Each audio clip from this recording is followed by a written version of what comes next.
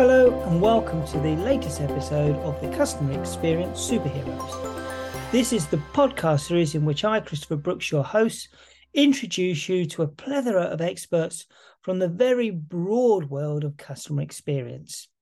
We share with you their ideas, their ideals, their innovations, and their insights, and hope it inspires you in the work that you do. We bring you practitioners who are dedicated to certain aspects of customer centricity, as well as individuals who are leading teams through transformations or managing organizations supporting the industry of customer experience. Today's guest is a particular fondness to myself because we've worked together in a number of different capacities over the years. We're going to meet James Edmonds. James, who currently resides with Investors in Customers, is a committed customer experience practitioner, always looking to deliver a quality outcome and improve the standards wherever he goes. I first met James whilst he was at Royal Sun Alliance, provided consultancy services to him, and then gratefully he agreed to join our organisation, and we had some wonderful times making some great improvements to organisations' customer experience strategies. Latterly, he's been back in the world of financial services, and now with increasing regulation around consumer duty, finds himself in the middle of a very interesting time for financial services and customer experience in the UK. We caught up with James to understand how he is involved in this area and the sorts of changes he's seeing happening, but also what he'd like to see done more. Okay, welcome to another episode of CX Superheroes. And on our journey, we get to meet some really interesting people. For me, this is personally quite fulfilling because I'm going back to meet up with James Edmonds, who I've had the pleasure of working with in a number of capacities in the past, and I've followed his career with great interest. James is in a really exciting role, working on a very, very important piece of legislation that's going through. We're going to find out all about that. But for now, James, welcome to the CX Superheroes podcast. Thank you, Christopher. Great to be here. Well, look, as I say, our paths are crossed in the past. So before we get into talking about investors in customers, and before we get on to talk about consumer duty, which is the piece of regulation we're going to talk about today and what that means for the financial services industry, take us back to kind of your journey, how you've ended up being in the role you're in, and kind of how you've navigated your way through the world of customer experience to get there. Yeah, indeed. Well, I suppose I left university with a fairly normal degree from Brighton University, but very much took the view when I left that it would be better to get into a big company with a lot of diverse opportunities than it would be to necessarily attempt to find the perfect career that ran perfectly in line with my degree. So as chance had it, I moved to Legal & General, who had just opened up a large new offices in Hove, and found myself in an environment I really enjoyed working in. So I was working with a great team, very much focused on the customer, as Legal & General generally are. And I was talking to customers about their pensions and investments with Legal & General. Quite quickly, I moved into an MI-based role within Legal & General in a particular department. And then I think I probably realised that there was a bit of a wider world outside of Hove, and a couple of people senior to me moved out of Legal & General and into roles up in London. And then at that point, with a bit of a data background, I moved into a role at Royal Sun Alliance up in London in the professional financial commercial insurance. And that really was a great role whereby we were developing new propositions. I was doing a little bit of MI for the function as well, but through the proposition work began to get a feel for the importance of roles that involve the customer. And I think ever since then, those have been the roles that I've always sought within financial services, purely because I think there aren't that many roles within financial services that have much soul to them. So I like to actually do something where you can feel like you're making a difference to the customer. A lot of roles aren't that way inclined within financial services. So I spent about 8 years at Royal Sun Alliance. I look back on that time greatly. Obviously, that was when we first met, when I was working on the More Than Customer programme. You came in and did some great work for us around cross-selling. Moved on from Royal Sun Alliance, which was when I joined Lexden, and we worked together for about a year on some great projects. Again, since then, all the work has always been very much customer focused, and then moved on to Just Retirement, where I took over responsibility for their customer proposition. It was when we'd done some great work on our customer proposition at Just Retirement that I decided to take on responsibility for vulnerability as well, which is obviously a much more well understood area now than it was a few years ago when I began to work on it. So I took on responsibility for the Just Retirement Vulnerability Programme, along with my manager then at the time, and then moved on to a role at James Hay as the head of customer experience and insight, and again put up my hand for the vulnerability responsibility. And really, I suppose at that point, developed a bit of a specialism around interpretation of FCA guidelines, interpreting them for a business to move them into a space where they were a more tangible set of activities that an organisation could undertake, not only to improve their processes internally, but also to begin to differentiate this experience that they offer, using the regulation as a bit of a catalyst for that. Excellent. And then from that point onwards, you finishing with James Hay, you're now, what is your role at Investors in Customers? So I'm a director of Investor in Customers. So there are three directors.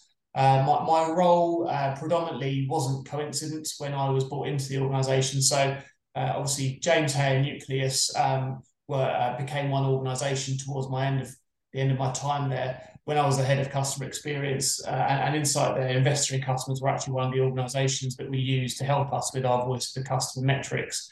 So really, for Investor in Customers, the organisation was at a place where, with a specialism in financial services, as well as obviously a focus on customer experience that had been running through the organisation for 16 or 17 years, it was just a perfect point for someone to join to develop the proposition, not only from the consumer duty angle, but also to bring on the consumer duty proposition, so we're able to offer to all of our clients services that help them out when it comes to their measurement and evidencing obligations around consumer duty. Brilliant. That's great, James. Thank you very much. Now, a couple of things in there. You've mentioned Investors in Customers, and I just want to pause and understand a little bit more about the role of the organisation, because obviously, as you mentioned, you work with us and we had some great times over in the Philippines. I remember at one particular point looking at outsourcing, and some great work we did there together. But it's a different sort of kind of advisory organisation. So would you mind just kind of unpacking its purpose and its role, please? Yeah, absolutely. So Investor in Customers, we've been around for about 17 years now. Our core work historically has been in awarding organisations, regardless of their sector, a customer experience accreditation. So we would be assessing organisations through a one-off deep dive study. We would call it a 360 survey. So we would be doing a survey of senior management, employees within the organisation, the customers, and then Investor in Customers do a bit of an assessment themselves. So it gives that real 360 view. We run the assessment versus our customer experience framework, tried and tested. We've surveyed over 4 million customers and run assessments with over 300 businesses. And then, as I say, we would be awarding organisations based on how well they perform versus our customer experience framework. More recently, though, as per what we've already spoken about, we've moved into widening our proposition. So we're merging with another organisation who bring a voice of the customer platform to what we can do, which makes us much more agile as an organisation. So we're able to offer always-on type surveying, which really gets us to the point where our consumer duty offering is one that we can adjust to be whatever a different organisation might need it to be. Excellent. So a great organisation for someone who is wanting to get a sense of, are we going in the right direction? How are we doing things? Or even if starting out on the journey. But obviously, I think those of us who are in the financial services circles are very much aware of Investors in Customers. But you're not limited just to financial services, are you? No, that's right. So we do keep a broad range. I think we're about 60% financial services. We have some great clients outside of financial services as well. So, but Barclay Homes, for example, we work with a couple of different utility companies. So it's really good to keep a broad range of the companies that we work with, and of course they bring perspectives and solutions and ideas to the other work that we do in financial services that really just broadens the horizon of what we're able to work on. And one of the things you can obviously do, you talk about kind of your 360 framework, you can align that then, I guess, to regulation. And that's what we'll talk about here is the consumer duty that's landed firmly on the desks of the head of CX in all financial services companies. Well, in fairness, it landed there some time ago. Whether they've got to it yet or not, I don't know. But obviously, you've been able to shape your proposition to support organizations to understand just how well are we serving our customers against the principles in consumer duty, and then I guess give them a roadmap of kind of, you know, where they need to get to be on the right side of the regulation. How's that going? Yeah, it's going well. I think I think that you are potentially overestimating a few organisations. Actually, the guidance landed in compliance really in 99% of cases. So it's the head, it's the director, it's the chief of compliance and or risk who are picking up immediate responsibility for consumer duty. Those organisations that are a little bit further down the line in developing their understanding around the regulation and that it is actually something that spans across the whole organisation are the ones that are either beginning to push ownership out slightly more widely and are the ones that are really beginning to understand the regulation. But ultimately, the best approach is going to be a cross-functional working group of all of the parts of an organisation that do interact with the customer. Just to go back to talk about our solutions that we're offering. So, as you said, our traditional 360 assessment is one whereby we've taken that assessment and we've realigned the questions within it. So we have now mapped them versus the 4 outcomes of consumer duty. So people are able to do the traditional assessment, which, as we've already discussed, results in the gold, silver, bronze award. But also they're able to begin to get a view as to how well they're performing against their consumer duty obligations. And obviously that's through surveys that are done with the end customer and then with the employees of the organisation internally. So that's just, I suppose, what one of the types of engagements that we're able to have with organisations. But that realignment of what we've done traditionally to map to consumer duty has been quite successful. Mm-hmm. That's great, and I think it's fair what you say there. I spoke at an event, Financial Services Forum event last year, and in the discussions with people afterwards, what became very clear was that for a few, and I'll say it's a handful, this was a great opportunity to kind of reassess, make sure that we're fit for purpose, see what more we can do. And for others, it was a mild irritation. It was a necessity to just go through and tick boxes and demonstrate what they were doing.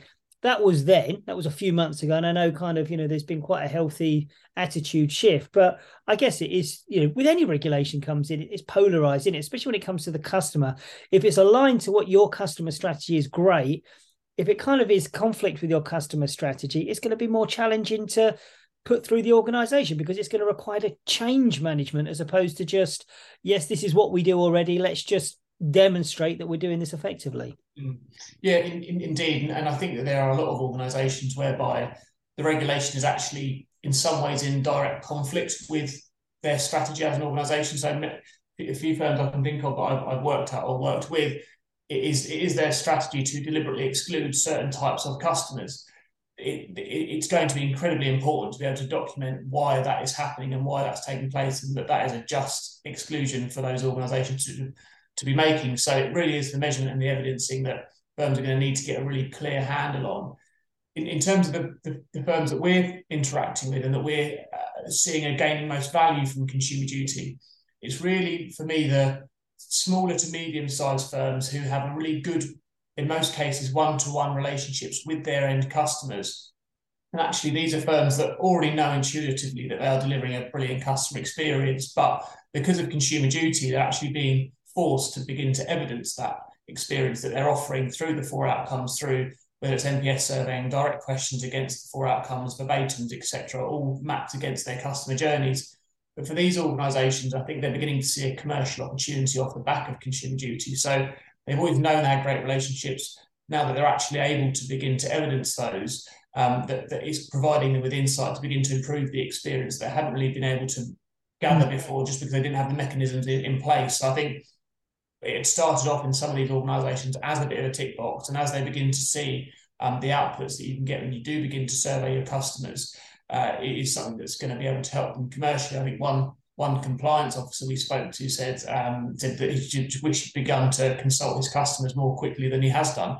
And this is from a compliance officer. That's not necessarily a type of thing that you would expect them to say. They're not always the closest to the customers and to the customer needs. So yeah, I don't think anyone ever gathers customer insight and says, "Oh, I wish we waited before doing this."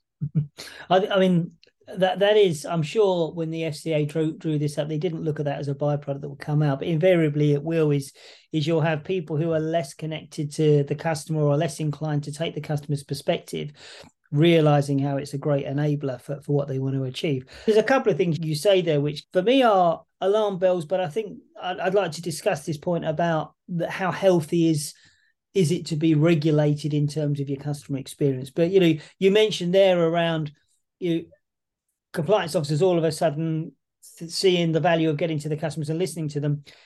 For me, that's, hang on a second, if you've got an operating model in place, a customer-centric operating model, that's something you've always been doing anyway.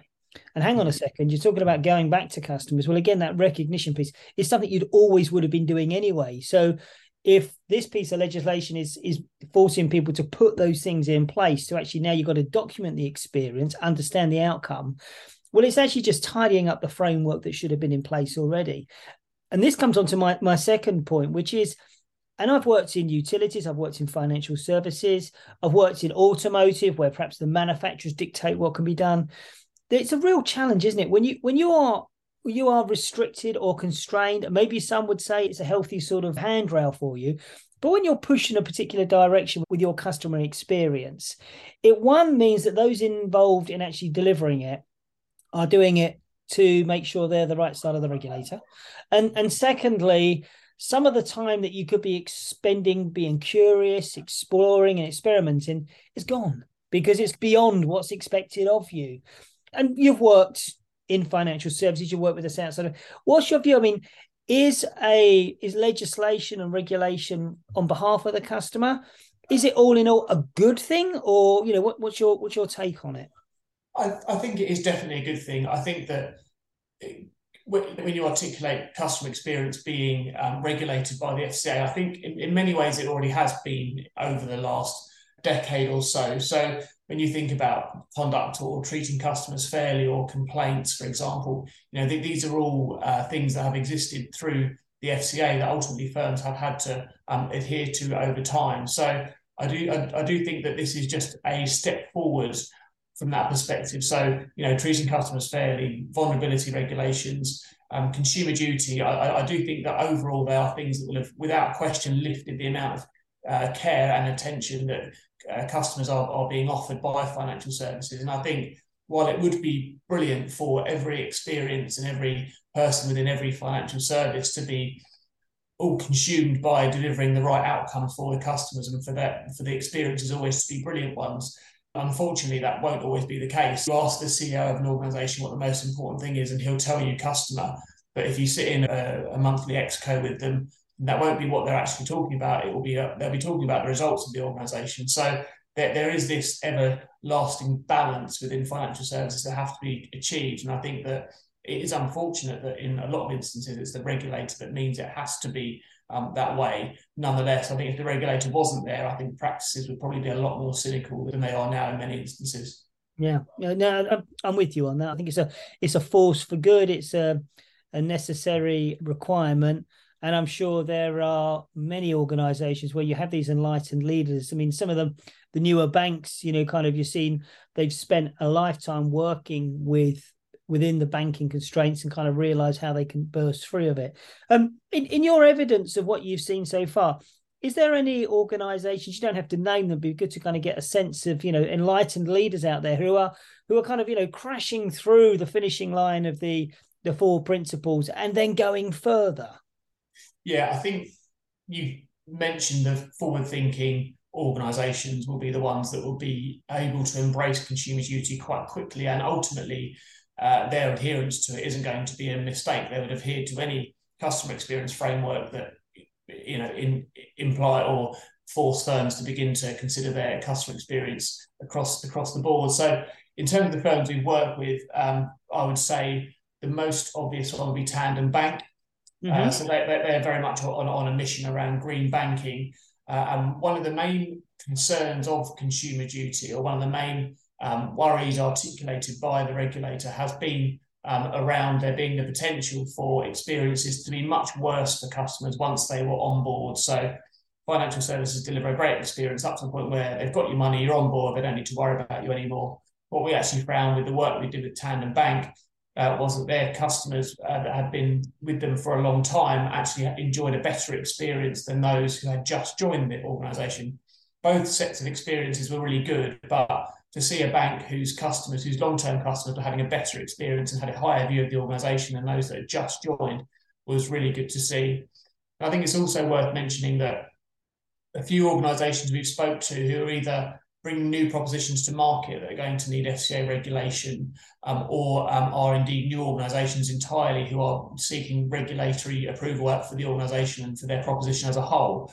Those organisations are having to speak to the FCA about consumer duty now. So there's a little bit of a rhetoric potentially around the regulator maybe won't really be taking this quite that seriously when it actually comes to the kind of management of the regulations on a day-to-day basis in terms of their interactions with firms. But those two examples, we've certainly seen a very proactive FCA so far as I can tell. But again, it is those firms that are putting together the more customer-led service or product propositions that are going to probably breeze through the approval, when the ones that aren't probably will find it a lot more difficult.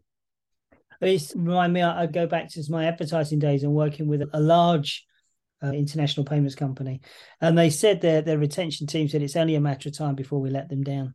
Kind of, it was almost like an acceptance that we worked very hard on the acceptance and the onboarding, but actually over time it becomes very difficult. So it's really good to kind of hear organizations saying, actually, we focus on the relationship. And maybe this is a point I know you and I have discussed before in financial services. Would it be fair to say that actually the experience is more around the transaction, just by the nature of the business? It's around the transaction. If I book a hotel, then actually it's less about the transaction and it's more about the after sales, the service and the experience I have when I use the product. So financial services companies is a very different dynamic when it comes to customer experience in the first place. Yeah, indeed. I suppose with every product or service life cycle, there are the stages that exist, the 5 or 6 well-defined stages. And I think that it's really easy to measure consumer duty based on those particular stages. Every customer will go through those. But when it comes to financial services, I think a mistake that's often made by customer experience professionals, people within the organisations that are looking to improve their customer experience, the mistake they make is that they believe their customers want a really close day-to-day relationship with their service provider. Many customers for many organisations really just want the organisation to do the job that they've employed them to do. So a pensions provider, provide me with my money every month. I don't need to hear from you and any other way other than that. That's what I've asked you to do for me. Just please keep it simple, get it right, don't mess things up. So there are these really simple parts of the journey. So, the drawdown for the SIP provider, the renewal for the insurance provider. There are defined journeys that every customer will have to go through and get those right. And just think about the transaction rather than the actual day-to-day experience that someone has with an organisation. And I think that organisations will be in a much better space if they focus on the real key moments that matter per their product or per their industry. Yeah, I think that's a very good point. Is when you think about your relationship with your financial services providers, and I think about other things like my relationship with the storage company I'm using at the moment because we're having some work done.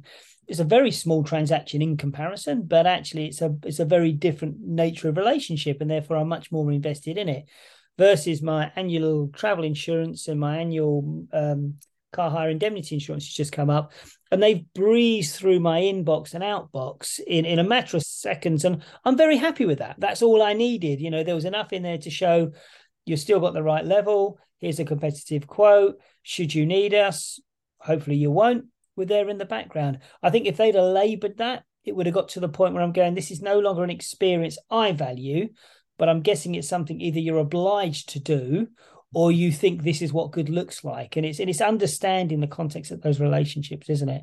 But I mean, coming on to those vulnerable customers, obviously there are some customers, and it might be worth just defining, James, because this is a category which, having worked in energy, it can be quite a broad. People can drop in and drop out of vulnerability just based on the fact they've broken their leg and they're immobile. So in financial services, the category of vulnerable, who fits into that category? Well, again, I think you've defined it relatively well there. I think anyone and everyone can fit into the category of being vulnerable, depending upon their particular life circumstances. Obviously, there are people that are dealing with their lives in very different ways, but yeah, people are often subject to very changing circumstances. So myself, I was without doubt a vulnerable customer at a point in time. After my sister died, my wife and I had to cancel our wedding. Our wedding insurance wouldn't pay out. They would barely interact with us. When I actually look back, I was clearly a vulnerable customer at that point in time. And unfortunately, the organisation just didn't quite view me as at that point in time. I think in terms of the work we've done more recently around consumer duty, I think we've definitely found that the amount of people who are identifying themselves as vulnerable is still extremely low. And I think probably more needs to be done around the communication, the terminology used around that, and just ensuring that people outside of financial services and I suppose utility sectors as well have a good understanding of what vulnerability means, and it isn't something that in any way needs to be a negative connotation of a customer. It's merely a customer that at that moment in time would need a slightly different level of service to what is typically offered. So I think that really that's the work that needs to happen within financial services. And yeah, I think as well, it is the type of thing whereby consumer duty really is something that's forcing organisations probably to take the level of care that they've been dedicating to vulnerable customers when they've been getting it right, and saying that if a vulnerable customer is going to get this, then it's probably something that should be available for all customers because they can slip in and out of vulnerability. So really the challenge there for me becomes servicing vulnerable customers in a financial service in the last few years has been possible because they are the cases that are not typical. So you can step outside of procedures, you can begin to spend a little bit more on potentially that solution for that customer. But if those are going to be things that are now going to need to be widespread across the organisation for all different types of, potentially hundreds or thousands of customer interactions, then that's going to be a very hard solution to deliver for the organisation. So there's going to be some serious thought that needs to be given to the automation of those types of solutions or the cost effectiveness of what they are. And hopefully that doesn't result in a degradation for the services that vulnerable customers have come to need and have had identified by certain firms. You've highlighted there very well a very complex situation, because you said earlier, this idea of inclusivity, but actually are some organisations, should they be saying we simply do not have the capability or the capacity to effectively manage that vulnerable relationship? We can only do it in a highly automated world, which we know is not the relationship that some vulnerable customers would need to have. There's a good example in the Netherlands of a jumbo supermarket, you may have seen it, where they've introduced a slow lane, where you stop, you chat. There is no getting through there quick. And they've identified that it's probably the only one of the most important quality conversations seniors who are on their own will have during the day. Now, you put that in front of your financial director and they're going to be saying the square footage of this premises means we cannot afford to do that. So it does mean breaking the rules of business conduct. And unless, okay, it's a mandated, you have to provide X percentage of your base with this, X percentage of your base must be vulnerable and they must therefore be catered for. Then as a financial services company, you're going to say, are we best placed to serve these people? So I think it's a challenge, isn't it? Because as we race towards digitization, for good reason in some cases, because of the point we said around keep the friction low, it's just I'm in and out. Mm. If you're doing that for all your base, but then you're having to provide a more in touch, more engaged solution for some of your base, you then take a step back and look at the profitability, and you've got to say to those other customer types, we need to punish you in order to support the other customers, which I guess as a shareholder, you might look at and say, I don't understand how this is working, or an FD, you'd look and say, I don't understand how it's working. Very complex, not just easy to say, always do the right thing for that customer type, because it will mean other customers potentially will suffer. I mean, is that, am I overplaying it, or is it that complicated? No, I don't think so. So a good example is offering of channels that organisations have to deliver for their customers. So really, if you're to read through the consumer duty regulations closely, effectively what it's saying is that organisations need to be able to offer whatever channel is most suitable for any particular customer. So effectively, if you have more than a few hundred customers, then you're going to be at the full range of channels that you are going to have to begin to offer. Now, I think back to work you and I did together, as well as many other projects I've worked on, but those in many instances are around directing customers to either self-serve, so you're effectively directing them to a channel where they aren't actually having to communicate directly with the organisation, or to a channel that is much lighter touch, less expensive to service, such as live chat, for example.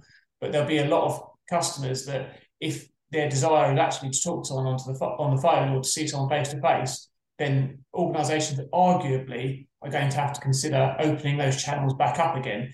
Now, how that aligns commercially, again, you talk about the CFO, I can't imagine they're going to be particularly happy at that as a particular project that they're going to have to work on when it comes to reopening those more expensive, high-touch channels. Mm. Yeah, absolutely. And I think if I take my situation, I wonder also what it means in terms of a knock-on effect to other groups of customers. So I had a car accident back in October time. The way the car repairer managed it was just awful, woeful, really, really poor. And I was quite vocal about it at the time.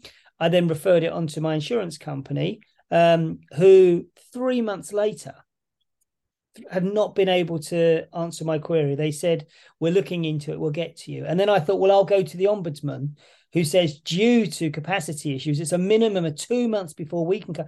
So it's going to be 5 months minimum for me to actually play back that basically some training is needed down at this dealership to make sure other customers don't have those problems as well. Now, we only know a very small context of what's going on in people's lives. How do I know that organisation hasn't had to prioritize a particular segment of customers?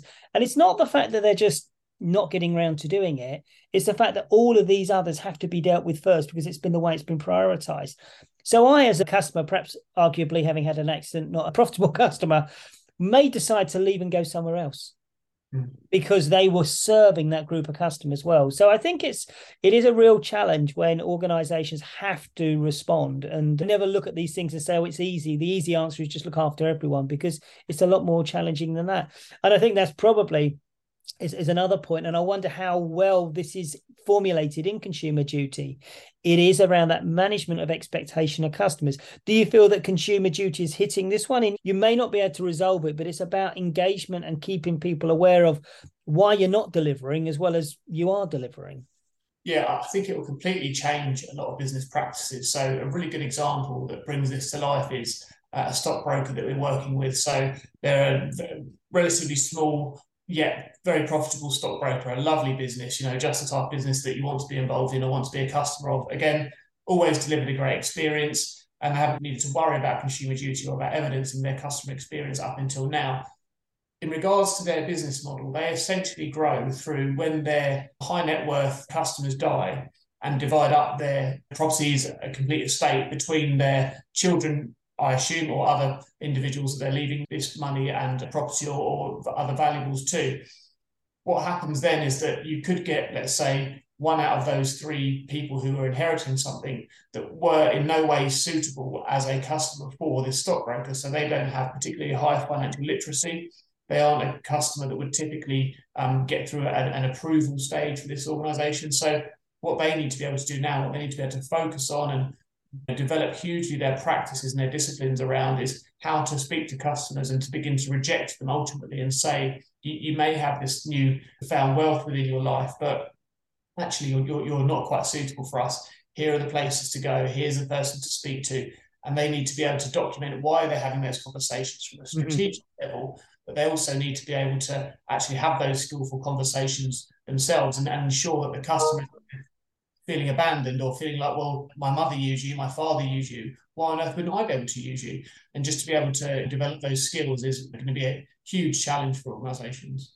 Yeah, and it's very true. I mean, it's the sort of thing you do want, isn't it? If you go into a shop and they haven't got what you want, what you really want is there's someone in the shop to say, well, actually, 3 doors down, they've got something very similar that'll be more appropriate for your tastes. And you want that rather than, sorry, we can't help you. But if actually you're forced to document why you can't help and why you've referred everywhere else, then it does require a mindset to say that actually the worth of the relationship with the person who's passed away does not end when they pass away. It goes beyond that. Even if there is no business, we have to kind of rethink that. And I think that's one of the big challenges financial services. When you hover around the city and you see how bonuses and incentives are worked out, it is a very short-term transactional world in which it lives. So invariably, that must be difficult to permeate all the way through an organization to say, think long-term.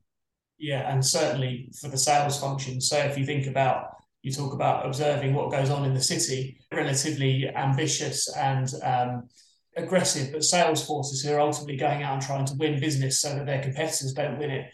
If we're saying that they have to be able to document interactions with every single customer, exactly why they've chosen to not take forward an interaction with a particular customer, and to have a valid basis for why that the products of that or services of that company weren't right for them, then that's going to add a huge amount of work to the sales force. And also, it doesn't really fall in line with the nature of someone who is in sales to begin to really worry about someone who's not going to be going through the pipes of the organisation. So again, it's another example of where practices will be really hard to change to fall in line with the consumer duty regulation. That said, why shouldn't a customer have it well explained to them why something isn't suitable for them? Why shouldn't they know where to go next? As you say, a rising tide lifts all ships. We need to be in a position where organisations are acting empathetically, not only to their potential or existing customers, but also to other organisations around them. If there's a better product for someone, then you should know where they can go to go and get that product. And you could argue then invariably you need to get to a point where your positioning into the customer is very clear, so you don't have that conversation in the first place, because I'll look at certain banks and know they're not for me because of the way they position themselves. Maybe across the high street and some of the insurance providers, it's not so clear because they're still trying to catch as many customers as they can. James, that's brilliant. I'd like to come on to just obviously seeing what you've been posting on LinkedIn and other platforms about this. There is an approach that could be taken, and I did see a presentation by one organisation, which was you could see them rubbing their hands with consumer duty being there. But I have to say, it's certainly not the case of what I've seen from yourself and a couple of others as well. A chap called Sean Crimmins from Insight 6, where what you've chosen to do is to help educate, inform, and make available basically any news and knowledge that's out there, webinars, even from organisations maybe doing things that are the same as you. You're actually out there helping as many people in financial services really get their head around this topic as possible. For us at Lexden, that's one of the customer-centric mindset traits is sharing everything in the spirit of progress. Has that been a deliberate strategy to make sure that you help educate rather than kind of, look for commercial opportunities out of this? Yeah, absolutely. So I think it's an approach I probably observed when you and I worked together in terms of what Lexden does as an organisation. It is definitely a forward way of thinking. In reality, there are 50-odd thousand regulated firms, and if an organisation has a particular proposition to those, there's certainly enough customers for everyone to go after and for everyone to be able to progress their own businesses. So yeah, for me, it's definitely a place where best practice should be shared, and every organisation should be looking out for other organisations, just as organisations in the financial services should be looking out for other organisations within the financial services. So it's definitely been a deliberate thing that we've done. From my perspective, that's just generally my approach. I've worked at 3 or 4 organisations now where I've had some form of regulatory responsibility. Certainly, for me, the objective when in those roles is that the customers get the right outcome. The objective is not that the organisation adheres to the regulation, because they will adhere to the regulation if you are delivering the right outcome. So focus on the outcome, and then whatever happens will just follow. So to an extent, I think you can be agnostic around the organisation or around the product. Really, it's about getting the customer the better outcome. Excellent. Well, I think that's a really healthy place to finish then, because obviously if I am in this space, either if I'm interested in consumer duty and maybe I'm a voice of the customer provider, and as you're saying, some of these tech providers they're part of the supply chain, they're going to become accountable. They need to understand what their obligations are. Or if I'm a financial services company and I'm thinking I wouldn't mind to get another angle on it, you seem to be the man to go to for consumer duty. So if people want to reach you, James, what's the best way they can get hold of you? Indeed, yeah, absolutely. So you'll be able to find us on our website. You'll be able to see a lot of consumer duty information there as well. So that's investoриncustomers.com. And then obviously myself, very active, as you've said, on LinkedIn. So you'll be able to find me there in our organisation, and also via the regular channels. My email address will be on our website. Right. And can I ask, are you intending to publish any white papers or anything when this is over, and just a reflection of how organisations managed and performed through this? Yeah, absolutely. So we're working on a couple of consumer duty guides based around what our proposition has become to be as we've learned more about consumer duty. We will be doing a white paper soon as well. We're getting enough of our studies and engagements over the line, and then at that point, when we've got enough data to begin to put together the white paper, we'll be working on that. So yeah, watch this space. Great. Is there anywhere at the moment, or is it something you've got ambition for there's going to be capturing some of the better practices out there, so that, again, this whole idea of the customer outcomes are what we're working towards, and regardless of which brand I choose, you'd hope that any customer has a better outcome. Is there a place, or is there potential a place where, people can go to and get case studies on what's been done, or is it a bit too early yet to see that sort of stuff out there? Yeah, I think it's definitely early. Our website is always full of our case studies, and those on the consumer duty front will begin to build up over time. So, yeah, again, watch this space, and as consumer duty develops, as we get more studied over the line, we'll be able to show those. In terms of the best customer outcomes, I think first and foremost it'd be helpful if the FCA defined what a customer outcome was. But yeah, I think we'll be at a point soon where we've spoken to enough organisations to have a really great set of examples of how you can deal with customers in certain situations. The stockbroker being a good example. They won't be the only organisation that are now having to deal with an increased amount of customers that are having to, I suppose, deny services to for all the right reasons. So I think once we're at the point where we have enough information around those, I think we'll be able to begin to share some best practice around that type of instance. Brilliant. James, look, thanks ever so much for spending time with us. Good luck with the organisations that you're supporting. And as a customer of many financial services companies, I guess I will just hopefully have a better outcome. This isn't something as a consumer we're necessarily going to see the kind of over impact on. It's only going to be delivered in the way our experiences improve, I guess, isn't it? Yeah, I think that's probably still yet to be discovered, really. Right. Martin Lewis, for example, has now made a couple of comments around consumer duty, whether or not it's something that end customers do begin to grasp and to understand that financial services have a new, larger set of legislation that they need to adhere to. It's still a little bit nebulous as to what is going to actually happen. There's been some talk, so that my local MP was talking about this potentially being another mis-selling type scenario whereby firms could be held to account through thousands of groups of customers that have gone through a similar experience. So again, it's all relatively unclear at the moment, and I think it would be probably on why I suspect on exactly where that might end up. Okay, great. Interesting. And yeah, no one wants to hear that mis-selling word, do they? Especially when you're working to try and make things better and bring things to the surface. You want to create that trust and those connections with the customers rather than transactions. Well, wishing you all the best with it. It's great to catch up with you again, and maybe we'll have you back at some point just to hear what the great practice looks like once we're on the other side of this. Excellent. Sounds good. Thanks, James. Bye-bye. Thanks,